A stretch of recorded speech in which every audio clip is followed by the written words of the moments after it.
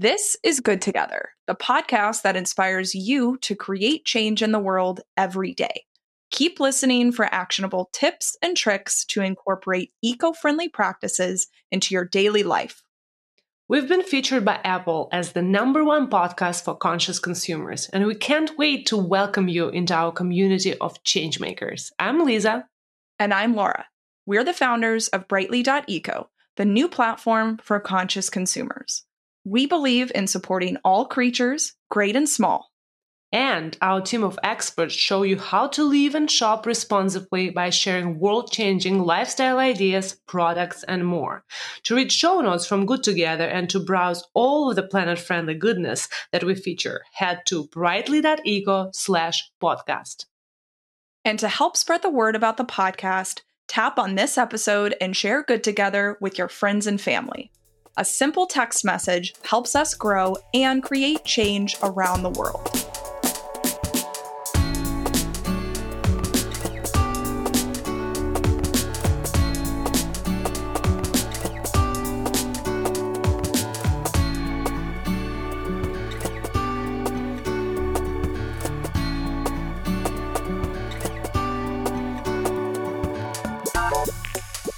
If you live in the United States, chances are you've been to a Chipotle Mexican grill.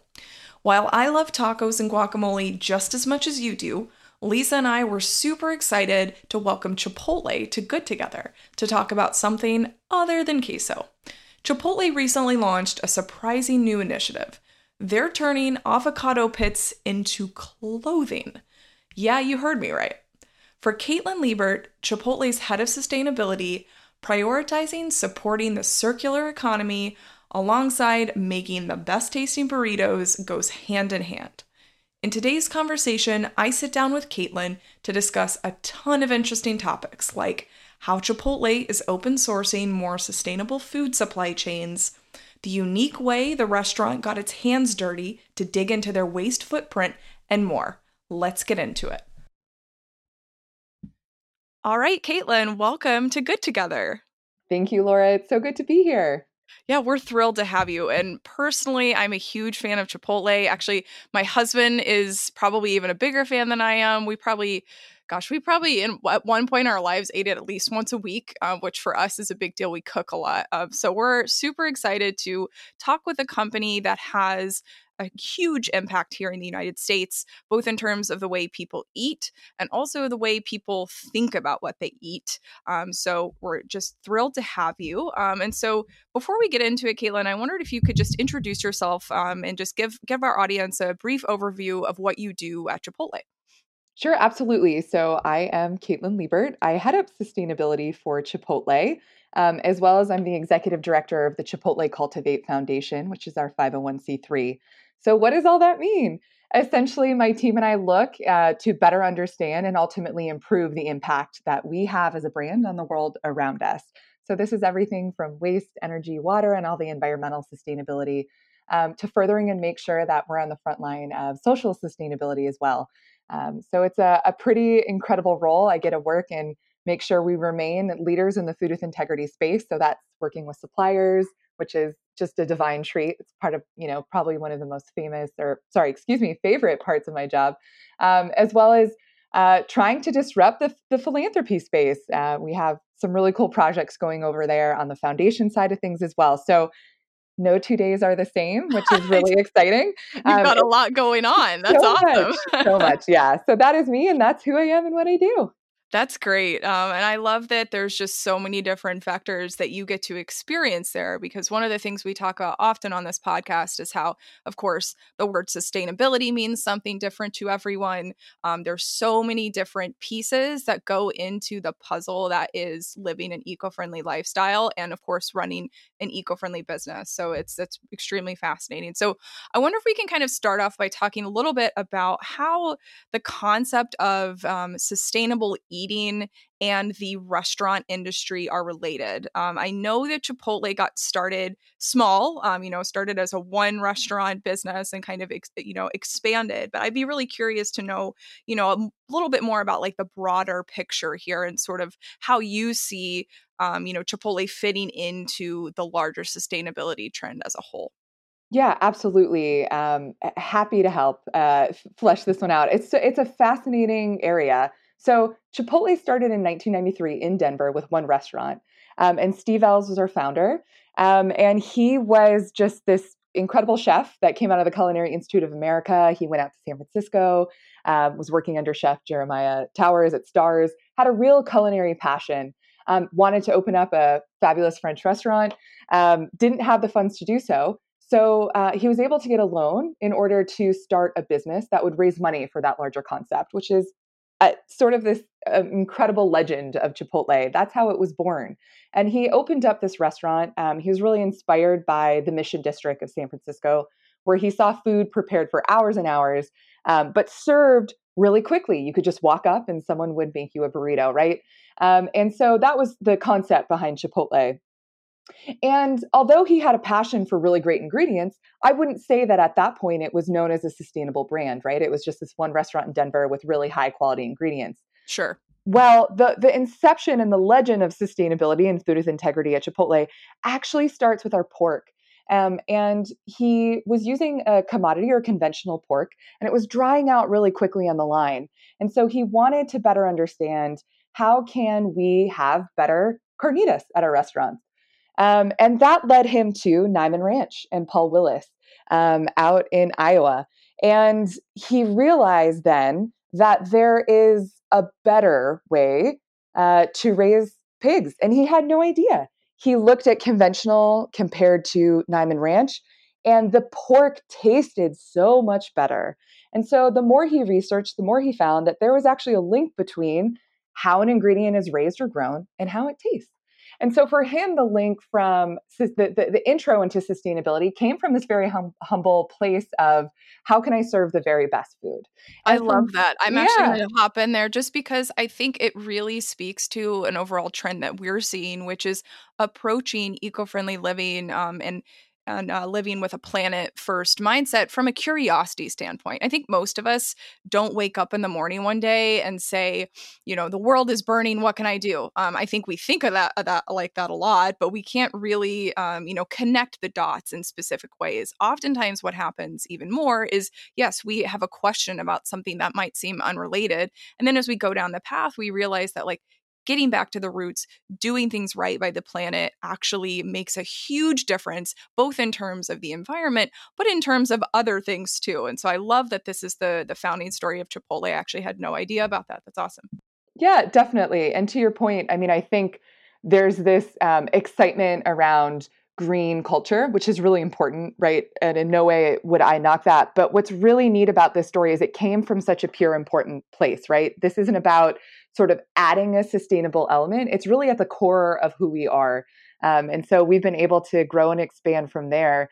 And ultimately, to me, yes, that is a link that we see in the restaurant industry, but it's become more and more clear through the decades now that we've been open that this is not just a trend, but this is a way of operating for restaurants that gives us a competitive advantage in a lot of ways. So beyond just the surface level of green or sustainable, this is really at the core of how you run a business, and we are proud to be part of that revolution.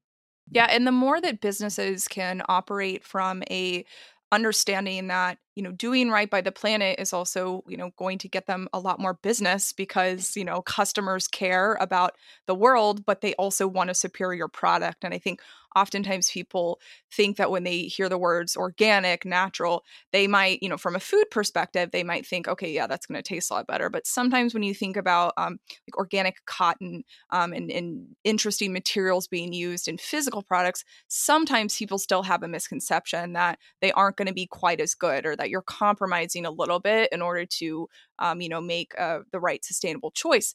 And that's really not the case in most of the things we're seeing come out now. And so the more, again, like the businesses in large corporations can see that, not only is this a trend, but it's something that's going to affect the bottom line in a positive way. I think this whole trend of voting with your dollars is only going to just continue to grow and create more change. That's wonderful to hear. Yeah, absolutely right. And you bring up something that's really important. I think it has to go beyond this sort of separate or silo or layered approach to sustainability.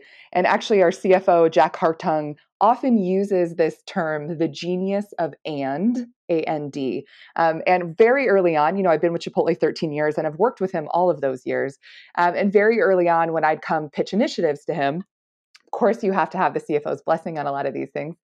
He would say, Caitlin, I need you to think about the genius of and here. How do we continue to deliver on our promise of, providing food with integrity, but also at this tremendous value, right? It should not be one or the other. How do we have sustainability and make sure it fits our model and helps drive everything that Chipotle is? And I think that sort of shift of mindset sets you up for a long-term sustainable approach versus the first thing that's cut when the money gets tight or times are rough or we're in a pandemic, right? So for us to be able to have had this philosophy behind sustainability, it is about the genius of and not or, and that's really stuck with me through the years.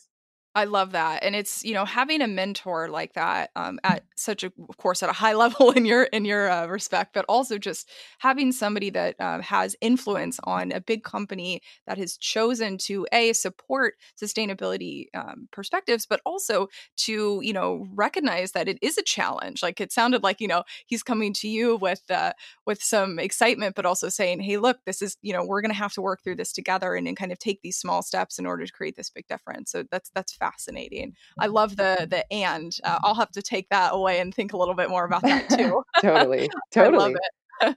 But I wonder, so as you started to think about building, food with integrity, as you were mentioning, into the very sort of founding principles of Chipotle, or at least the operating principles of Chipotle going forward, I'm sure ingredients was a big part of this. So I wonder if you can tell us a little bit about where the ingredients that the average Chipotle consumer consumes comes from, and sort of what that journey was like as you started to think through, okay, pork, here's this first ingredient that we're going to make, we're going to source from a really sustainable spot. How do you start to think about the other things that go into a typical burrito? Yeah, it's really interesting. Chipotle's ingredient list as a whole is really small. We have about 53 key ingredients that we use for everything that makes up Chipotle on the line. And I think that first and foremost, that differentiates us, right? This is, degrees less than the average fast food or QSR restaurant is going to have. So with that in mind, knowing that we have a really streamlined list of hand curated ingredients, we have the opportunity to look at each of them and really ensure that we are working towards being as sustainable as possible in each one of these categories. I think first and foremost, a huge shout out to our supply chain team, to our culinary team, and even to our brand marketing team on this. We all work together, my team and those three teams, to ensure that we are, as we introduce new ingredients or as we maintain, these legacy ingredients, how are we ensuring that they are as sustainable as possible? How are they living up to the standard of food with integrity? And I'll tell you, it's not as easy often as purchasing off the shelf. And a really great example of that is cilantro.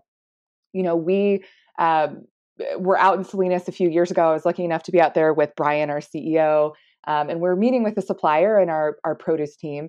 And the question came up of, well, why can't we have more organic? And they say, well, we just don't have more. This isn't grown. Organic cilantro is not grown at the scale that you guys use it. And the question then was, much to our CEO's credit, well, can it be? What would we need to do that? And so that to me is change at scale, right? We are starting to have the conversation then of not just accepting what is out there, but driving change within the supply chain to create it. And I'm happy to say we're working towards 100% cilantro this year, which is really incredible. So we went from having an ingredient that didn't have organic, which by the way is just one of many different things that we look at when it comes to food with integrity, organic being one of those things. But we had an ingredient that, organic wasn't part of that mix yet. And we worked to create change in that entire category of cilantro. And what's really neat is that then other companies and brands can come in and that market exists where it didn't at scale before. So we've been really lucky to be part of those conversations. But a quick note on that, and I mentioned this before, organic is one thing we look at. So from a marketing standpoint, it would be really easy to say 100% of this ingredient is organic or 100% of our ingredients are X, Y, or Z. Yeah. But what's really important is that we look at each ingredient and build this tapestry of food with integrity and sustainability behind it, right? It's not one thing. There is no one size fits all when it comes to sustainability. And I know that that's a challenging concept. I get frustrated with the complexity of it sometimes for sure. But what's most sustainable for chicken, for instance, is not necessarily going to be our approach for red onions or romaine lettuce. So while we're looking at things like grass fed for beef, we're looking at local for things like romaine lettuce and bell peppers. And each one of those is important. And much to the credit of all those teams that I mentioned and everyone working at Chipotle, we're trying to uphold this tapestry like model and do so in the most, informed and scale changing way possible. So it is harder to do work this way. It is harder to be truly sustainable this way and to take the time to get to know each one of these ingredients, to understand the market, to understand the opportunity. But ultimately, we feel we have a responsibility to drive change. And that is what we work to do each day in each one of these ingredients. I love hearing that. I think, cilantro, of course, as an ingredient itself, I didn't know this, but it's relatively controversial. Some people think it tastes like soap, which I was Yeah. like, oh my gosh. I actually grew up in Texas and basically have cilantro running through my veins. So I think it would be very disappointing to think it tastes like soap. But, it's funny. I actually have noticed I actually grow my own now. But before I did that, I also found it hard to find organic versions at the grocery store. And I think Absolutely. when you tell this story about creating new supply chains and letting anyone access them, I also think a little bit about Costco, just from a consumer perspective. When people have seen documentaries about just the truly gigantic impact that Costco has, and they oftentimes talk about Costco going forward and innovating new supply chains themselves as well. So I think just having these larger companies come and make a stand and then open everything up, it's almost like you're open sourcing. Of course, we at Brightly are in the tech space, and it almost Yep. to me sounds like you guys are open sourcing the ingredient acquisition, if you will. So that's fascinating. No, you bring up such an important point that I want to touch on, and that's the importance of scale and the opportunity and responsibility of scale. And it's why I do what I do where I do it. I am, this is my life's work. I believe that this is what I'm meant to be doing, right? And I get to do that, and I choose to do that for Chipotle because of this opportunity for scale and because of our culture and our values. But really, the scale component, so that when we work to make change it has this echo effect, right? And we can't deny that. And yes, there is room for all of us. I think innovation and sustainability needs to happen at all different levels. There is a place for the mom and pop out there who's coming up with the most incredible sourcing and no waste and doing all these really incredible things that maybe a larger company would struggle to do at the scale that we have. But what we lack in maybe that opportunity for, the purity of one store and what you could do with one restaurant, we have this opportunity to create change at scale. And that is something that I'm so passionate about. And it's important, not more important, not less important, but an important piece of the sustainability puzzle as we look towards shaping and molding a more sustainable economy or food system as a whole. Yeah, you're talking to a total believer here in scale as well. I before I founded Brightly, I did stints at large tech companies like Google, Amazon, and Adobe, and I was always struck there by the just like you mentioned, echo impact of one decision that the company would make. It was not just going to impact a handful of people. It would affect millions, and I think the opportunity to take sustainability and social good related behaviors and scale them across industries is just really fascinating. So I totally Yeah, hear and you on take that. people along with you too, right, Laura? I mean, I Yes. think that's the point of open sourcing, right? Like, how do we, and yes, of course, there's competition, but ultimately, if you think about a cow, for instance, and we're trying to change, how a cattle, or how a head of cattle is raised in the U.S., right? How do we do that? We have to partner with other people to make that happen, right? How can we work together to help support that entire industry as a whole? So that's one example of how pre-competitively, we're working to try and change these systems at scale, which is exciting. It's a thrilling part of the job. It's a master puzzle and a challenge, but it's going to take all of us at all different levels to do that. Absolutely. So let's switch gears a little bit and talk about another thing that always pops into my mind when I eat at Chipotle, or really when I eat at any restaurant. And honestly, I've found it popping into my head more now because of the pandemic, because everyone has to use takeout containers. So I was curious about what the biggest driver of food and packaging waste are at Chipotle right now, and sort of how you think about that from a sort of problem and then solution perspective. Yeah, great question. Let me first say that waste is a huge part of our role as sustainability practitioners at restaurants, right? In this industry, if we're not really in the know about what our waste outputs are, we're missing a major opportunity for sustainability.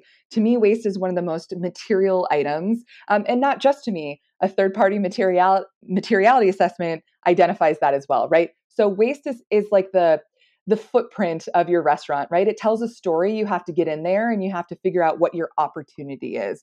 And we literally do just that. So my team conducts waste audits all throughout the year, throughout the country.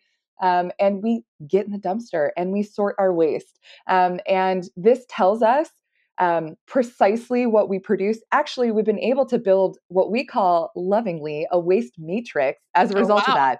So down to the very dollar, of restaurant sales, we're able to predict pretty accurately how many forks or avocado pits or pounds of romaine core we have there. And Chipotle's waste makeup is unique in that we prep all of our ingredients in house. Right. So we have field packed romaine lettuce. We have avocado pits and shells at a scale really that's unique to us as a whole.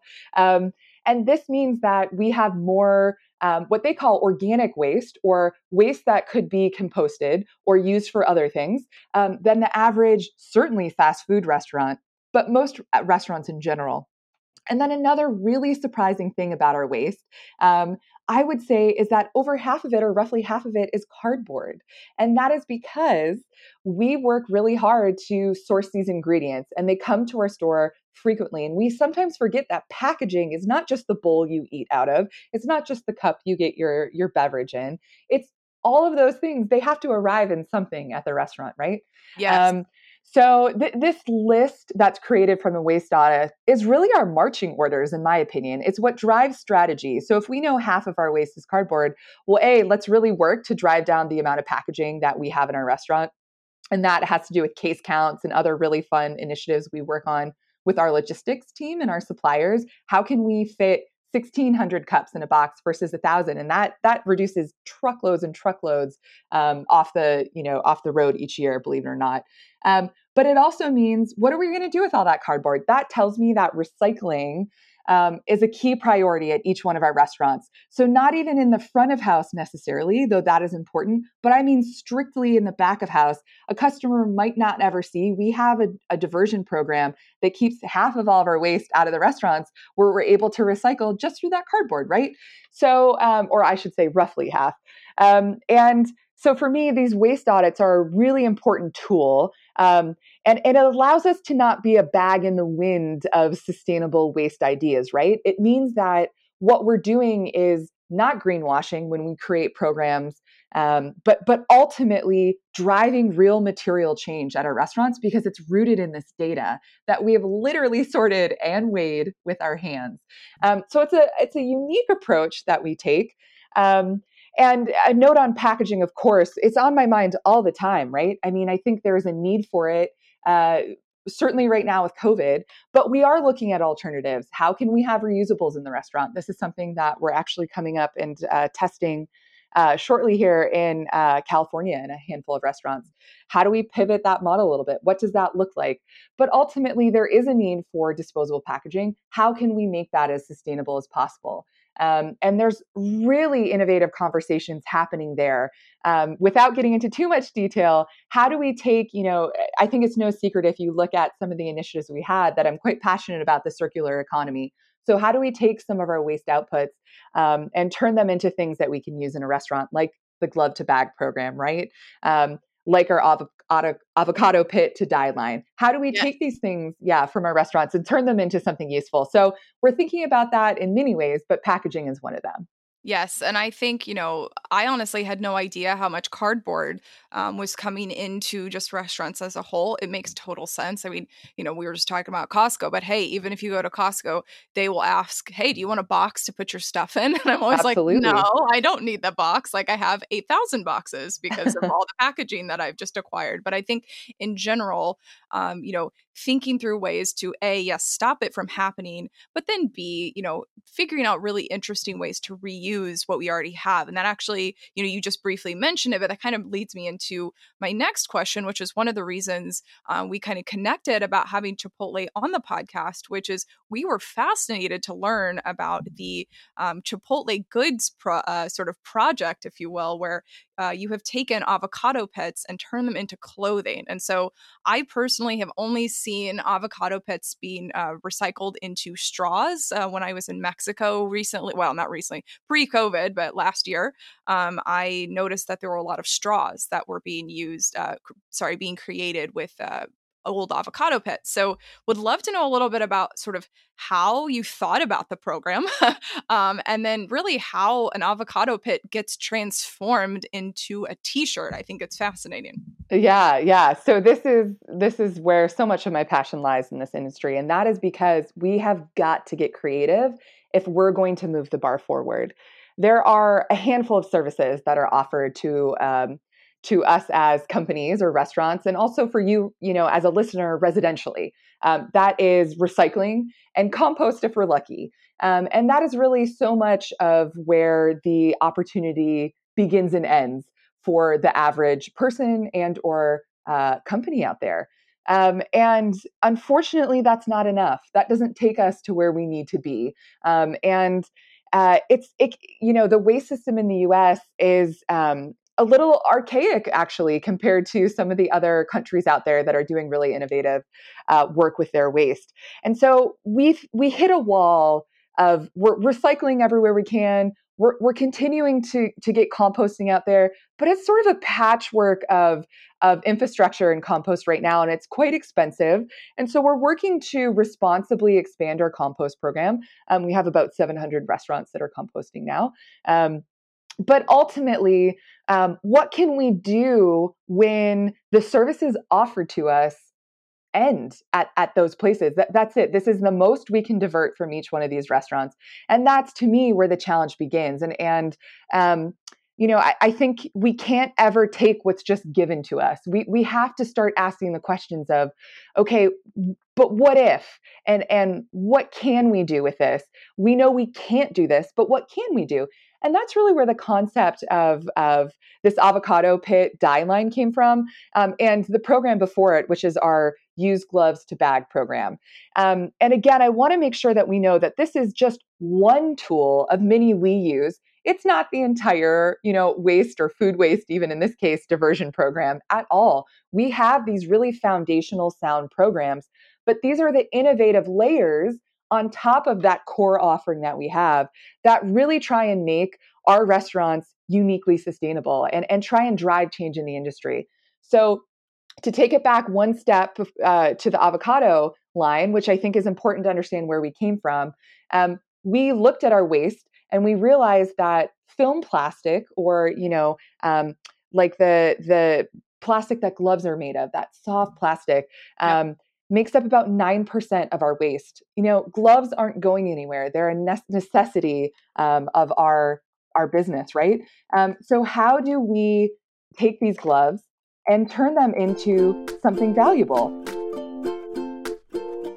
This episode is brought to you by Real Paper, tree-free toilet paper made from 100% bamboo. Our community has been asking us about paper-free swaps for items around the house, so this alternative to traditional toilet paper is right up our alley. I don't know about you, Laura, but I always run out of toilet paper. Me too, and I love that Real Paper delivers direct to your home while also using plastic-free packaging. It makes stuff so much easier. Also, while you probably haven't considered the environmental impact of your bathroom habits, Unfortunately, over 27,000 trees are flushed down the toilet every day across the world. That's a lot of waste. And by using paper that comes from bamboo, you're supporting a product made out of renewable, eco-friendly resource. It's also super soft, and I couldn't tell a difference between the 100% bamboo paper and what I'm used to.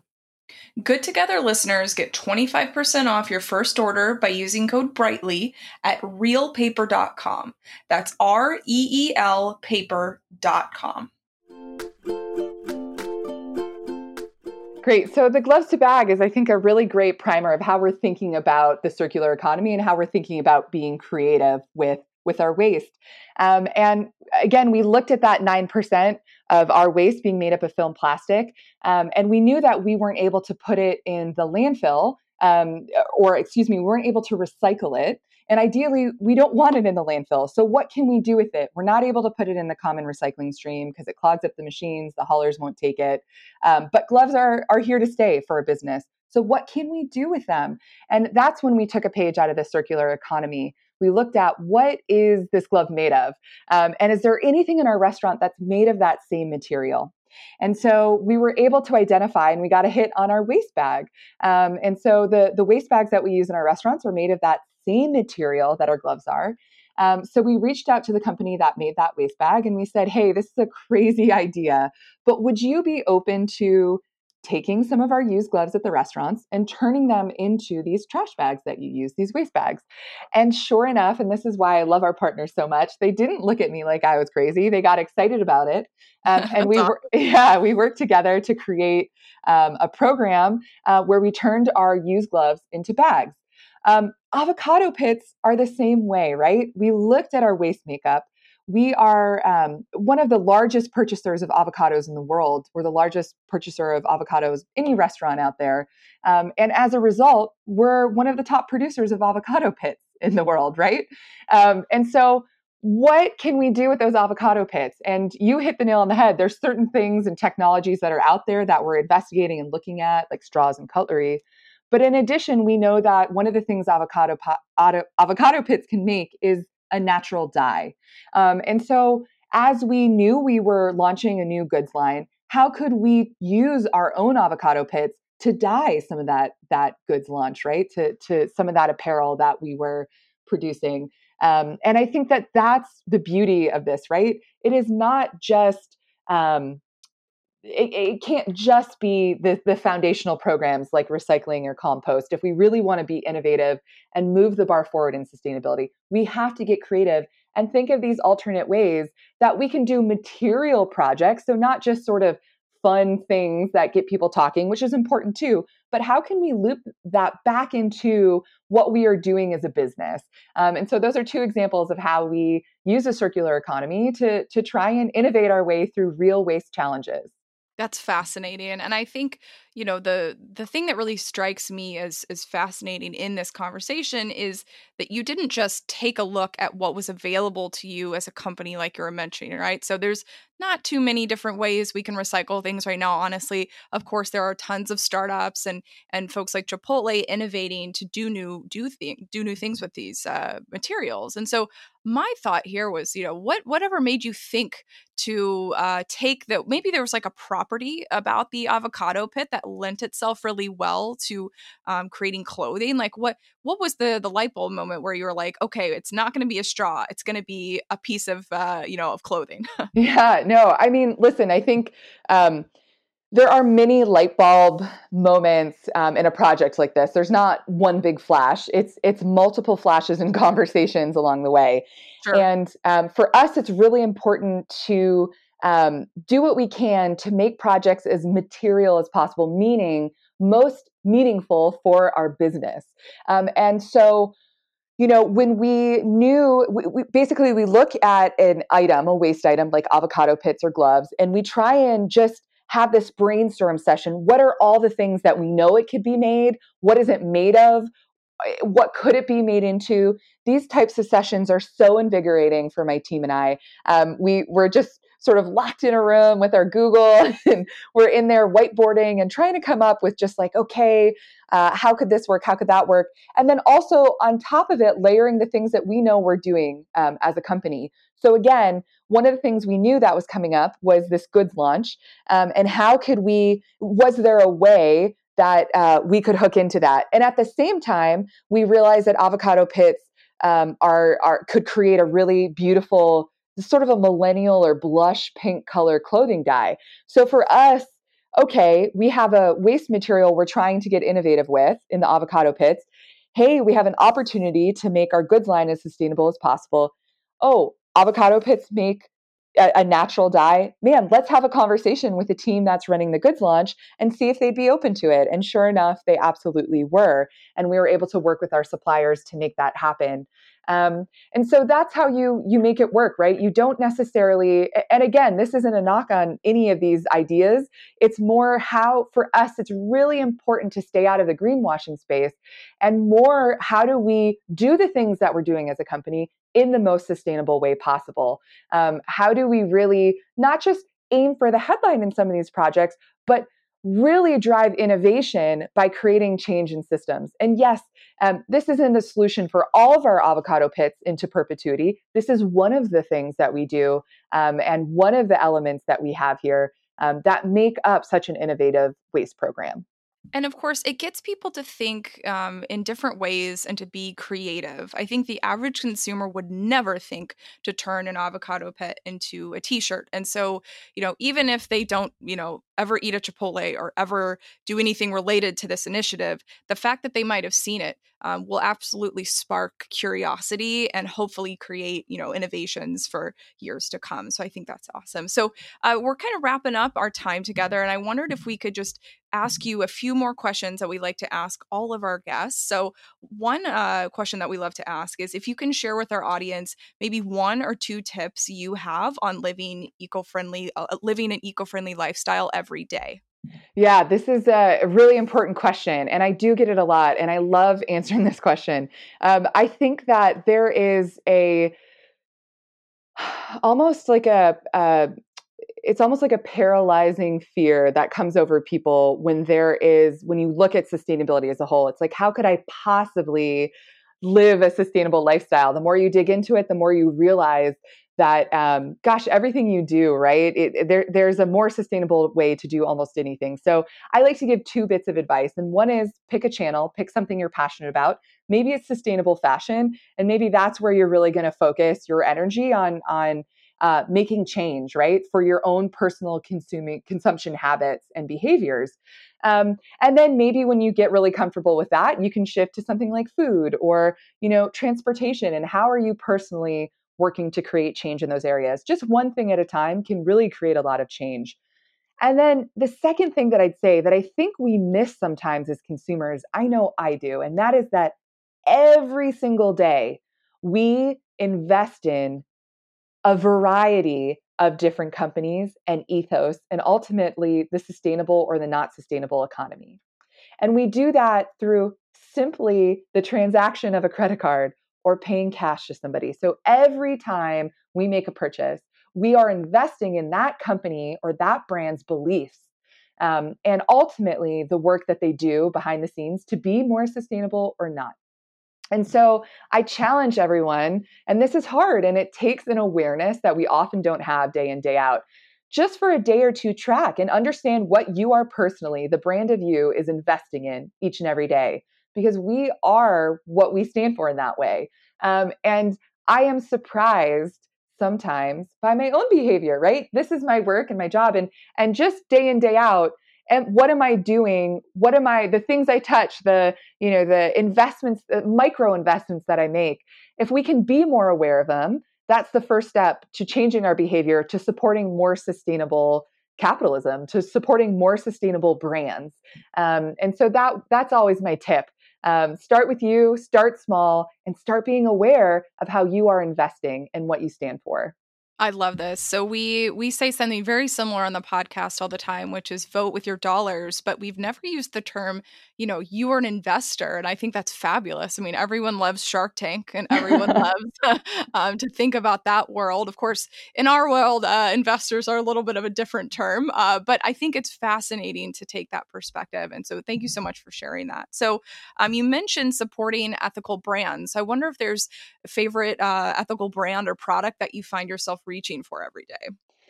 Yeah, that is tough. I think, and this is where it's tricky because um, in almost every category, there is something that I'm really excited about, or that I read about, or that I'm really into. And I instead of naming a specific product, one thing that I think the headlines and the types of products that I'm really into are these circular economy products. And maybe it's no surprise to the listeners at this point, but anything in that sort of closed loop or open loop circular economy space. And there's some incredible stuff happening out there, whether it's in fashion or gifts or goods, or even, at the scale of these large brands. What are we doing to turn our waste into something meaningful and actually not waste at all, right? How can we turn our outputs into inputs? So you know, I don't want to name one or two, which is tough, but there are some really cool things that I'm seeing in fashion, for instance. That's, just really exciting stuff where we're looking at the end product and how are we incorporating that. So some really exciting stuff coming out of the circular economy. Those are the products that I love the most. And I'm so excited about hearing more. And to your point before, how do we inspire each other as brands? And yes, perfection is not necessarily what we strive for in these areas, but how do we get the idea out there? How do we encourage others and consumers as they hold the product or purchase that product to create change? So I hope that's an okay answer. Oh, that's totally fine. Yeah, we say planet over perfection here all the time. It's totally true. And we actually just had a conversation with Levi's. They have started to create a line of circular denim. So basically, they will take denim, chop it up, make you a new pair of jeans. And their goal is to be able to have sort of this everlasting pair of jeans eventually, which I think is really cool. Yeah, the concept is so important. Absolutely. Yeah. Well, we'd love to see that come to fruition. But yes, just even the experimentation right now is awesome. So, final question we have for you, which is, I think we've kind of touched on this throughout the interview, but maybe if we could summarize that. I mean, what really excites you the most about the ethical and sustainable movement happening right now? Yeah, actually, let me shift this a little to where we're at in the world right now. We just we're in the midst of a pandemic. I think one thing that really is a surprising silver lining has been the shift of mindset of a consumer. I think so many of our lives have been forced to be simplified in a lot of ways and stripped down to what really matters most to us. And in these unprecedented times, I think just individually, we're more aware than ever of who we are, what we stand for, and what matters to us. And so for me, what excites me is that at its core is an ethical and sustainable movement, right? The fact that each of us are getting more and more in touch with this. And to me, that is a little light that's lit in each one of us going through this as we sort of pare down what is most important and condense down what our values are. And I am so excited to see what comes next as a result. And so for me, that is one of these things that excites me so much more. I think we're so in touch as an individual, more so than maybe we've ever been, with what really matters to us. And ultimately, my prediction is that we're going to see that shift, to loop it around to what I was talking about before, in how our actions and how our investments and how what we do day in, day out reflects those values, these newfound, most condensed down versions of ourselves. I couldn't agree more. I think we're in a really exciting time right now. No longer is living ethically and sustainably a niche movement. It's something that everybody is trying to do. And so we're just super excited to watch it play out. But Caitlin, thank you so much for joining us on Good Together. Like I said, I think having the perspective of, a company that is trying to get back to its literal roots in the earth while also maintaining a wonderful level of scale is so fascinating. I know our listeners are going to love this conversation. So thank you so much. Oh, I'm so glad. It was great to be here. Thank you, Laura. Sure.